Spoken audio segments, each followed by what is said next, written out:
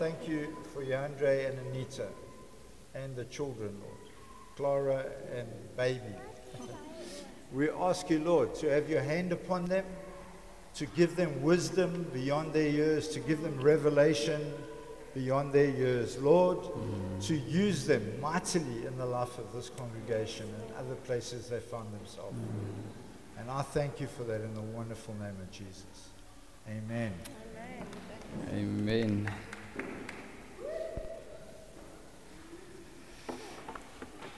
Can you hear me? Good morning, guys. So, have a lekker Sunday further. I don't know how I can top that. No, I'm joking. I'm quite nervous this morning. And I'm a teacher. I'm used to speaking in front of people. And I don't really get that nervous, but I'm quite nervous. And I know now why. Because I prepared my preach on Tuesday. I've written it out. And then Wednesday night with the gathering, what's the guy's name? Brad Verrain. He preached basically what I was going to say. And then with all of the words of Andre and Karen speaking out of Romans, it was just like, Lord, now I understand. So I do believe that this is a word from the Lord this morning.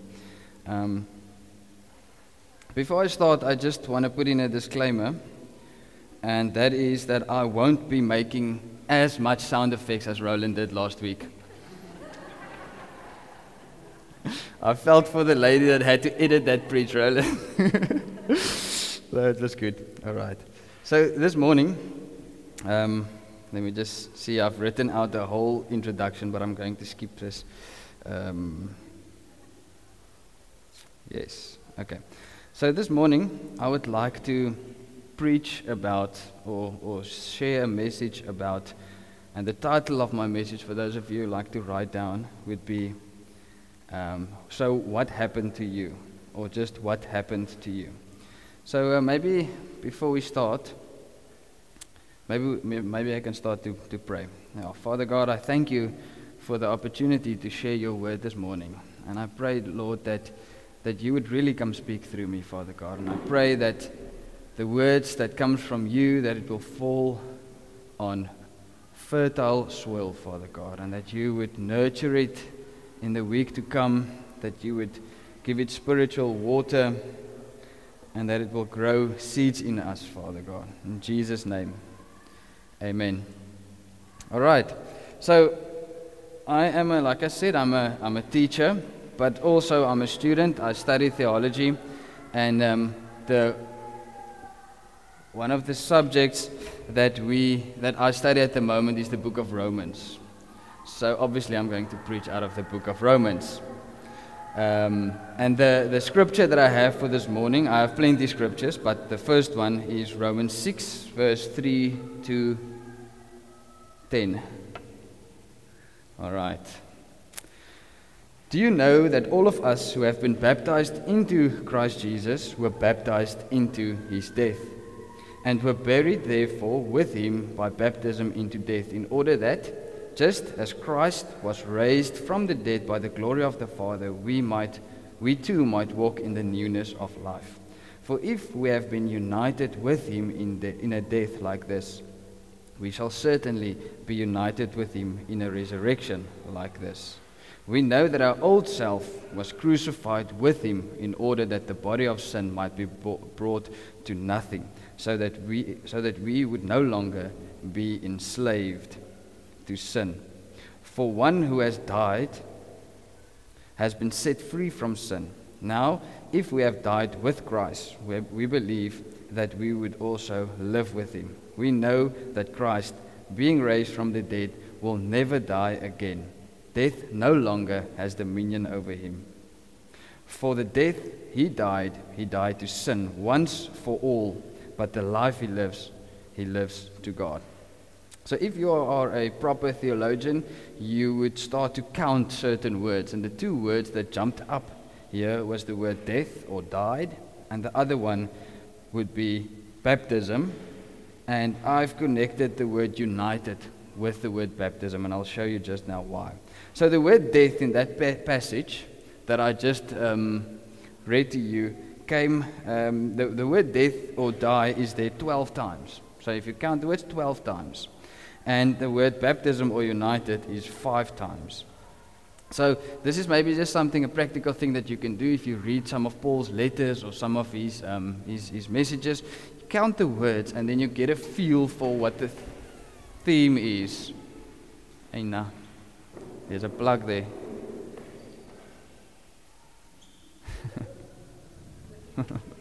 No worries.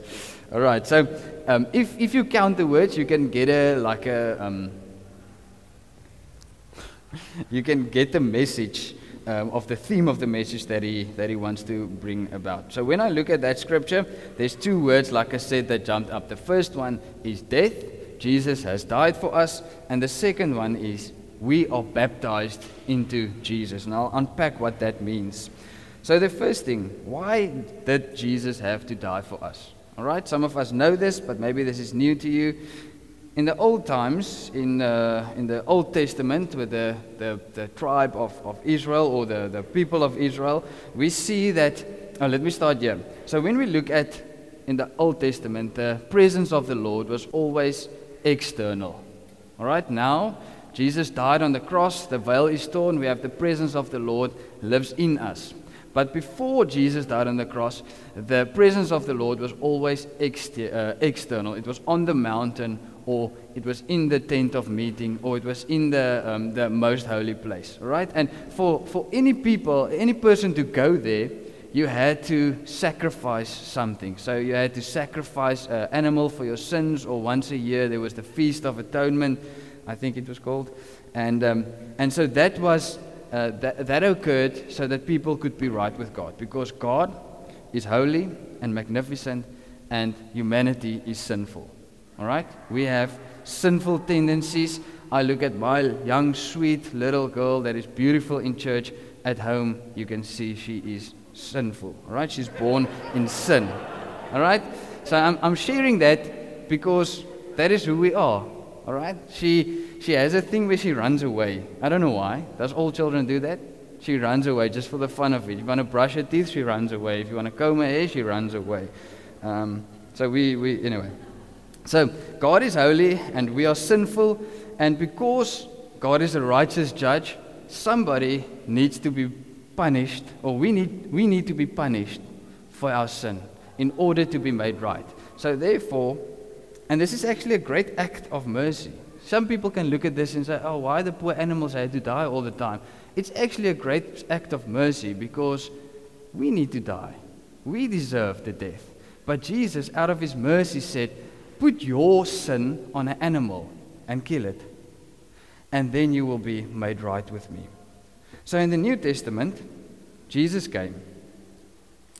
And Jesus became the ultimate sacrifice.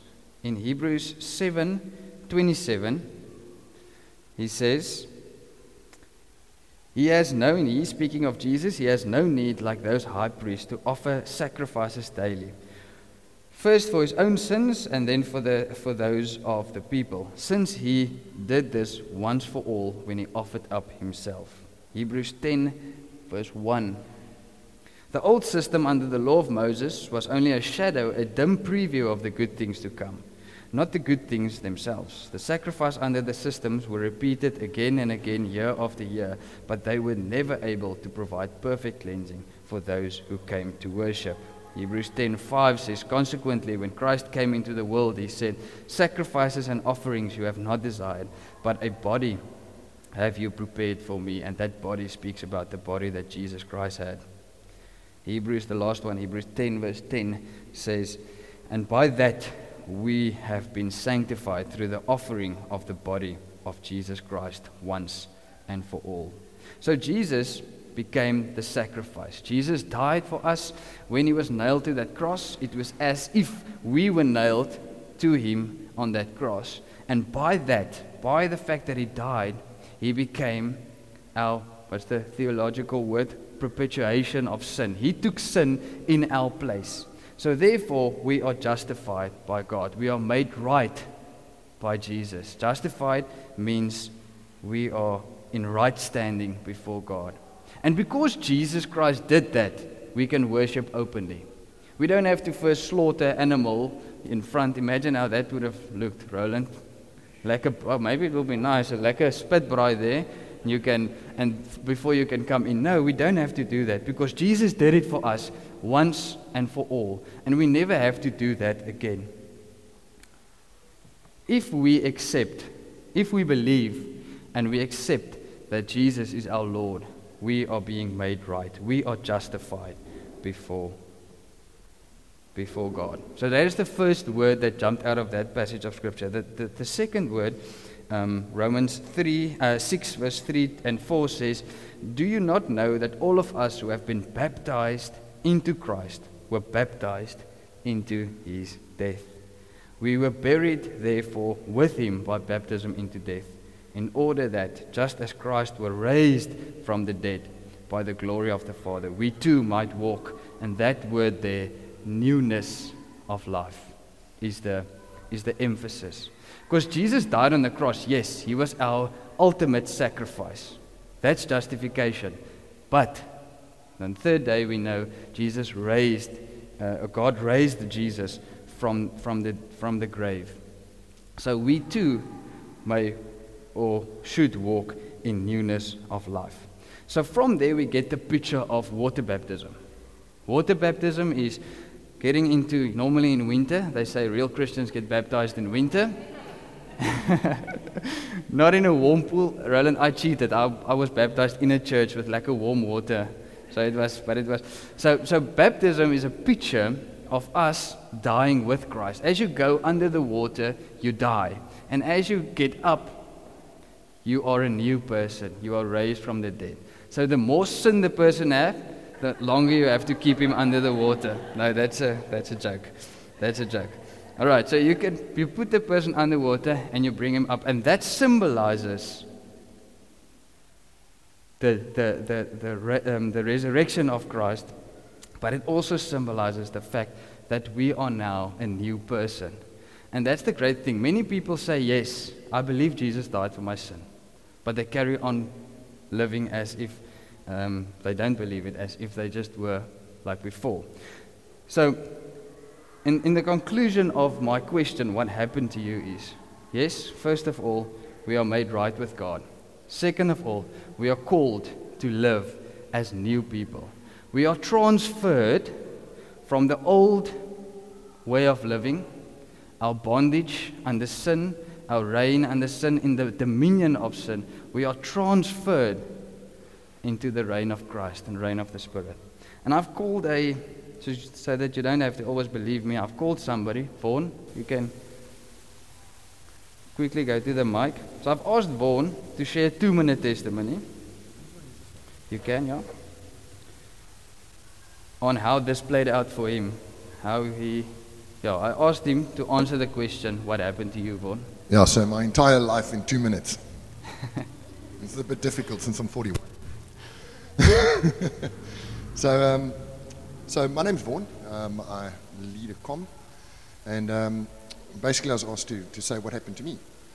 And before I was saved, I was, needless to say, quite a naughty boy. I gave myself to alcohol, porn, swearing, anger, lies, violence. I worked in the nightclubs in town. I was a doorman, bouncer, money taker, money collector, that type of stuff I was constantly involved with. And I had a great lack of authority, a lack of respect for authority around me.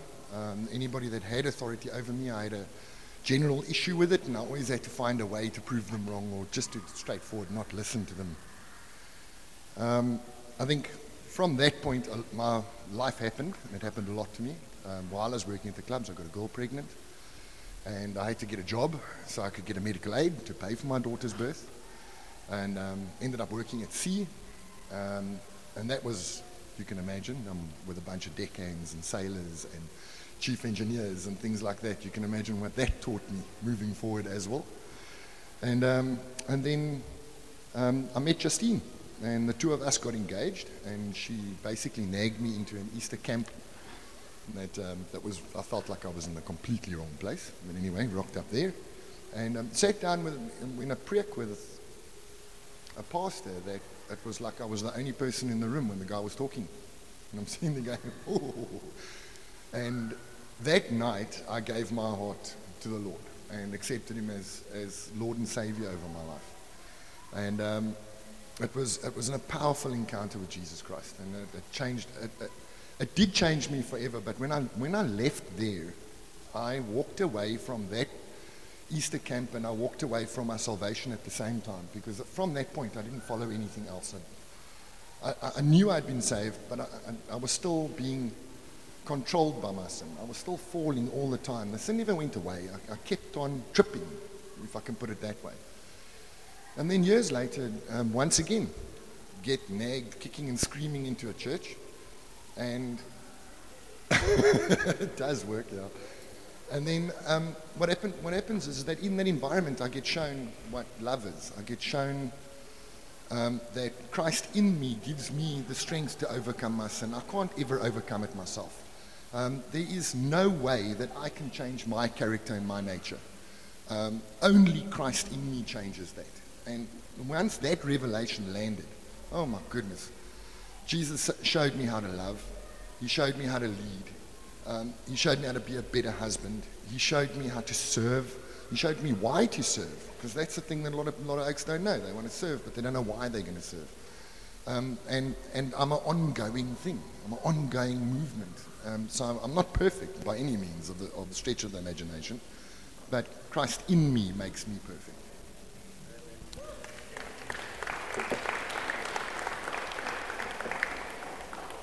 Thanks, Vaughan.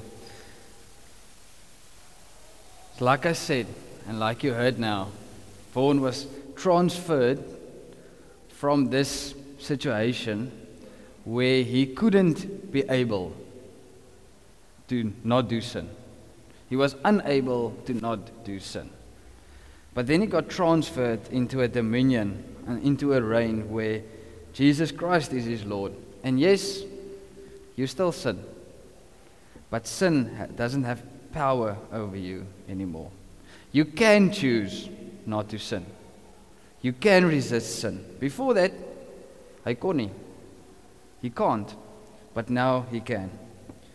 All right, Romans 8 verse 14 to 15 says, and I'm only going to read verse 15, sorry guys. For you did not receive a spirit of slavery to fall back into fear, but you have received the spirit of adoption as sons. We are adopted into Christ's family. You are a son in the house, and that is the thing that I had to learn in the beginning. I thought of God as this strict father. Can't do this, can't do this, can't do this. But God isn't like that. You are a son in the house. You are allowed to put your feet on the couch. You are allowed to eat in the car. All right? Sorry, those were stuff I couldn't do. My father was very strict.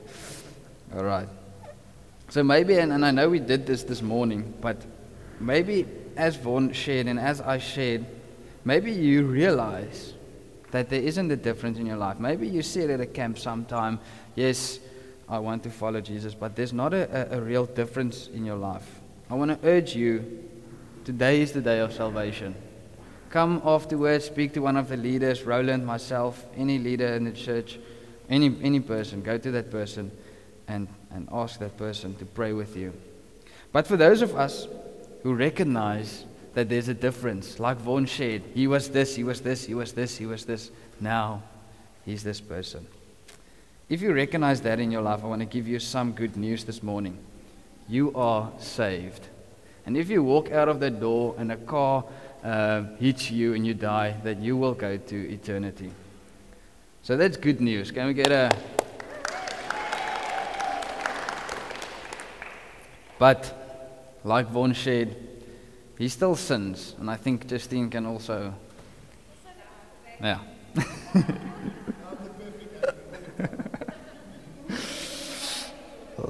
Nice, man. All right. So you still sin. So my next heading in this preach is, so what happened to sin? And like I said, and I don't want to go everything here, there's in Romans 7, there's a scripture.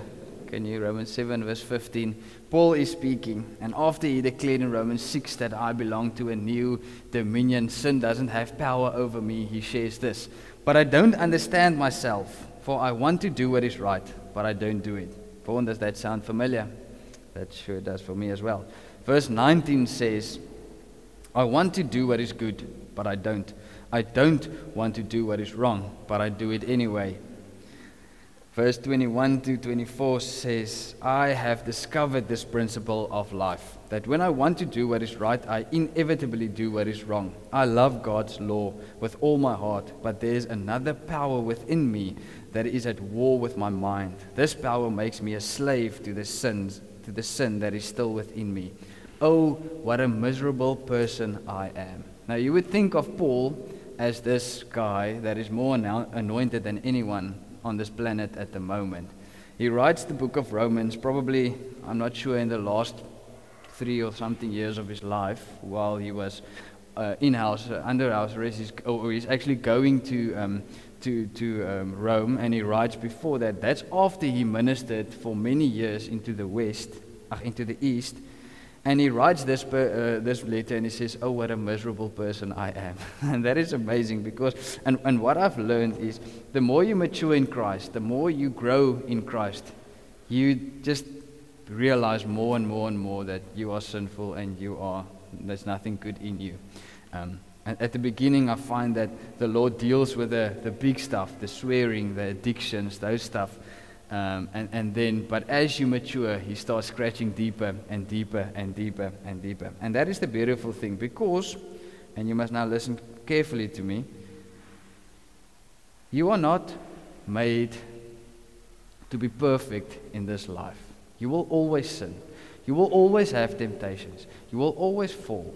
And I'm not giving you permission, or Paul's not giving you permission to sin here, but it is inevitable that you are a miserable person. I am a miserable person. And the more that you grow in Christ, the more you will realize that you are a miserable person.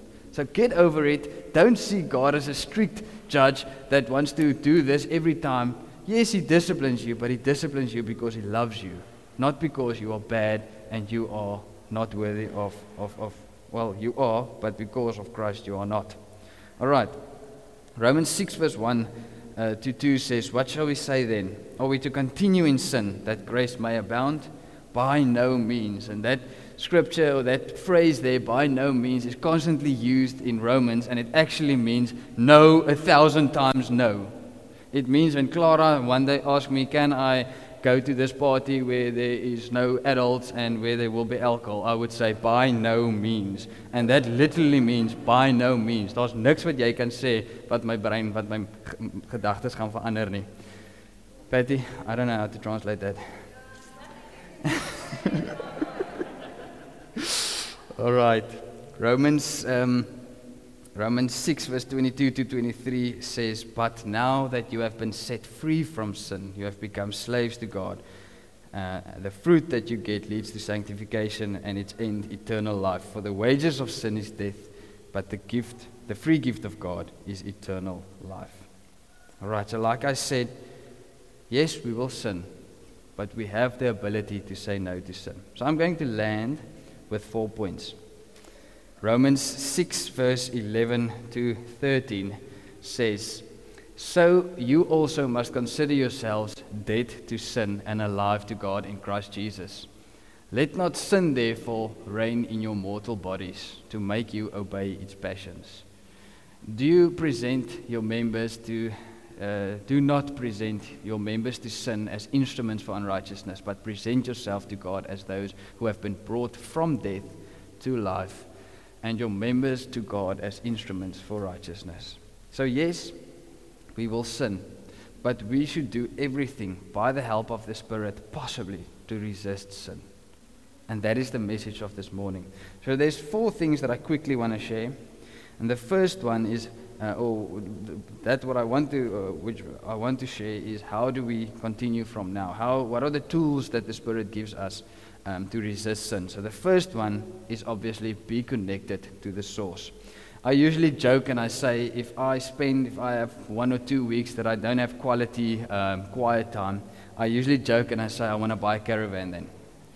Because I can't afford a caravan, so when I don't spend time with the Lord, I start making plans to buy a caravan, and that's something that I really don't need at the moment. So that's just I told Anita, if I start speaking in that direction, rebuke me, say, go to the room, go have quiet time. All right? All right. It's not that buying a caravan is bad, you understand that, eh? It's just for me personally. All right. So the only way that we can really resist sin, and Vaughan shared about it, is only by the Spirit, only being connected to the source. The second one is we should change our posture. We should be very aggressive when it comes to sin. If you see sin over there, I like jogging, all right? I recently had COVID, so I'm in the process of getting back to jogging. But once or twice there came a little Jack Russell kid that wants to attack me. So now, let me just put this thing here. So if that Jack Russell kid comes from this direction and you do this, that thing will get confidence and it will just come for you. But if you turn your posture and you go at that thing, I've saw the sound that came out of that Jack Russell was like, it was as if I kicked him. I didn't come near him, but he was so scared. And that is the thing of sin. We must walk like that around, and we must keep our eyes open. And when you see there is sin, be aggressive. Deal with it. Walk with your eyes wide open. Genesis 4 verse 7 says, and that is when just before Cain, how you say it in English? Cain killed Abel, God told him, sin is crouching at your door. Sin is always there. Sin is waiting for the right opportunity to get in. That's why I say, walk with your eyes open. Be aware, the third thing is be aware of the triggers.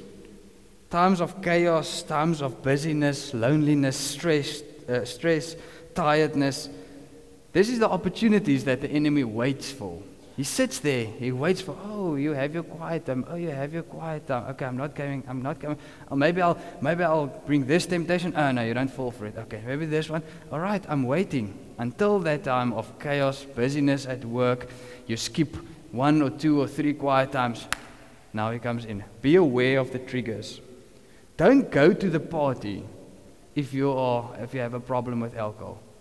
Don't surf the internet endlessly or social media if you have other sexual addictions. Be aware of the triggers. Be aware of when you are vulnerable and be aggressive with it. Avoid it at all cost.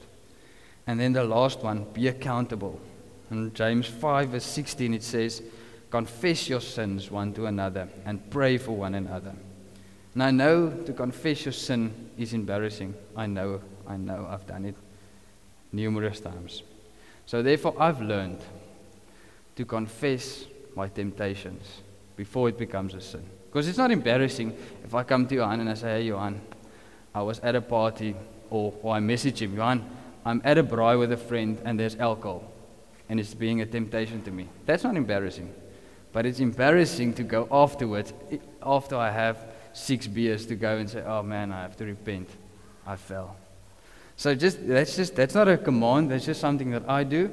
If I find myself that I'm being tempted, either women, alcohol, anything, I share it. And I'm married, and my wife is mature enough, I go to her and I say, hey, I've been tempted by this, I had a dream or whatever. So before I give my mind even chance to start fantasizing or thinking of what it could have been or whatever, I tell my wife and I confess that temptation. And it's not embarrassing. I can't help what I dream. I can't help what I think. I share it before I start entertaining the thoughts, before I start and eventually maybe sending an SMS or visiting or having a coffee or something. So before it even gets there, I confess my sin. I'll end with this. Let us hate sin the way that Paul hates it. Let us resist it with everything that we have. But the good news is, if you fall, get up and run back to Jesus. Get up and run back to Jesus. So this morning, you can start tockling there.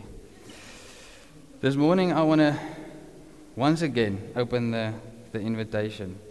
If you have no clue on what I shared this morning, if I had to ask you this morning, are you saved? And you can't emphatically say, yes, I am saved. Please consider speaking to somebody after the service. I don't want to expose you now. I'm not going to ask you to raise your hand or anything. Just in your heart, the Lord will convict you right now. Father, I pray that right now that you will bring conviction, Lord. Lord, such a beautiful thing where you rip us out of this dominion of sin. Lord, and sin is nice. Sin is nice at the beginning. But it spirals out of control. And you end up at a very, very, very desperate place, Father God. And I pray right now, Lord, that if there's anyone here, Father God, that you will bring salvation, Lord. That you will bring the conviction in their hearts, that the hearts will race in their throats at the moment, and they know that they have to respond to you, Father. Thank you, Holy Spirit, that you call us. Thank you, Holy Spirit. If there's any one of you, please get hold of someone after the service. We'd love to pray with you. We really would. Bible says the angels are celebrating when there's a salvation, and we would like to join the angels. And then there's a second group of people that I would like to call out this morning. And that is, if you are sitting here and you've realized that you have allowed sin to have too much control of you. Remember, you are removed from the dominion of sin. But our tendency is to go back there. If you stop spending time with Jesus, you want to go back to that. That is our default. But you don't have to. So I'm going to ask you to be a bit more, put yourself out there. If that is you, please raise your hand. If you have in some area allowed sin, and it doesn't mean that you've lost your salvation. It doesn't mean that you are now a bad person. It just means that you have allowed sin to grab a hold of you. We would love to release you from that this morning. Thank you. Thank you.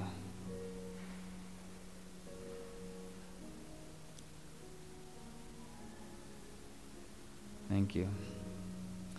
Yeah, Father God, we rejoice in the fact, Jesus, that we don't have to bring sacrifices anymore. We rejoice in the fact that you are the ultimate sacrifice. We rejoice in the fact that we are saved and that you have brought us from the pit of hell, the pit of reign under sin, and you've placed us as your children. We are sons and daughters in your house, Jesus. We can enjoy you. We can enjoy your presence, Father God. Lord, I pray for each one of us that raised our hands this morning. I pray that you would come right now and touch their hearts, that you will bring conviction. I pray that you will bring discipline, because the Bible says you only discipline those who you love. Lord, if we don't get discipline, no discipline is a sign of no love. I discipline my daughter because I love her so much, not because I don't like her. So, Father, thank you for your discipline. Pray that you will discipline us right now, Father God, and that you will restore us. Thank you that you are a God of restoration, Lord. Thank you that no matter when we fall and how many times we fall, thank you that there's always restoration. You always accept us back, Lord. Thank you, Lord. Holy Spirit, come and touch our hearts right now.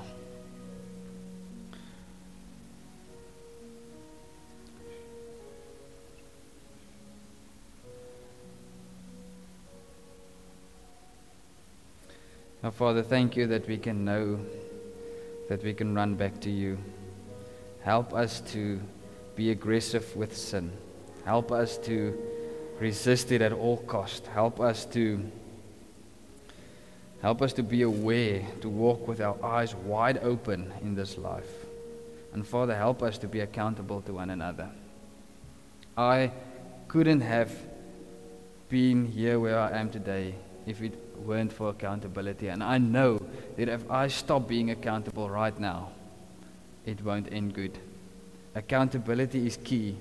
Accountability is people around you that just come together and they love you and they help you through this thing.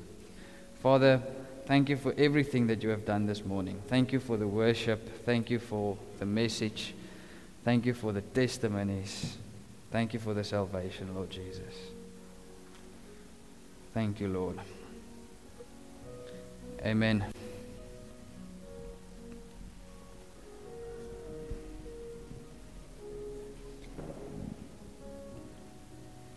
If you're not in an accountable relationship, I want to ask you, get yourself into a place where you are accountable to someone.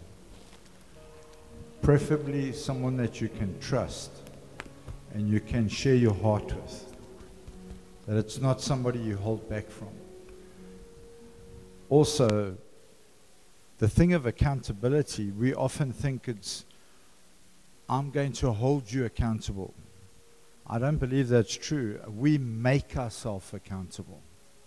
We actually go to the person that we're accountable and say, listen, I've blown it in this area. We don't wait for them to find out about it and then say, come, I want to speak to you. So you make yourself accountable. Because you know when you've blown it. You know when you need to go forward and make yourself accountable. So while Johandre was on the thing of baptism, I don't know if there are any of you that need to be baptized. I want to encourage you, if you haven't been baptized, to actually chat to us. Chat to Johandre until it's summer, then you can talk to me. It's amazing how people always want to get baptized in winter. We even both were baptized in winter. But in Natal, not in Cape Town. So please do that. If you know I haven't been baptized, come to one of us and say, listen, I need to be baptized. It doesn't have to be an elder. It doesn't have to be a comm leader. It can be your dad, can be your mom. We have this strange thing where it's got to be the elders. No, it doesn't have to be. Paul actually writes and says, I didn't come to baptize. So I'm with him. I want to live his word out. But please don't rush off this morning. There is tea and coffee at the back. Maintain social distancing. So in other words, stand further than you can spit.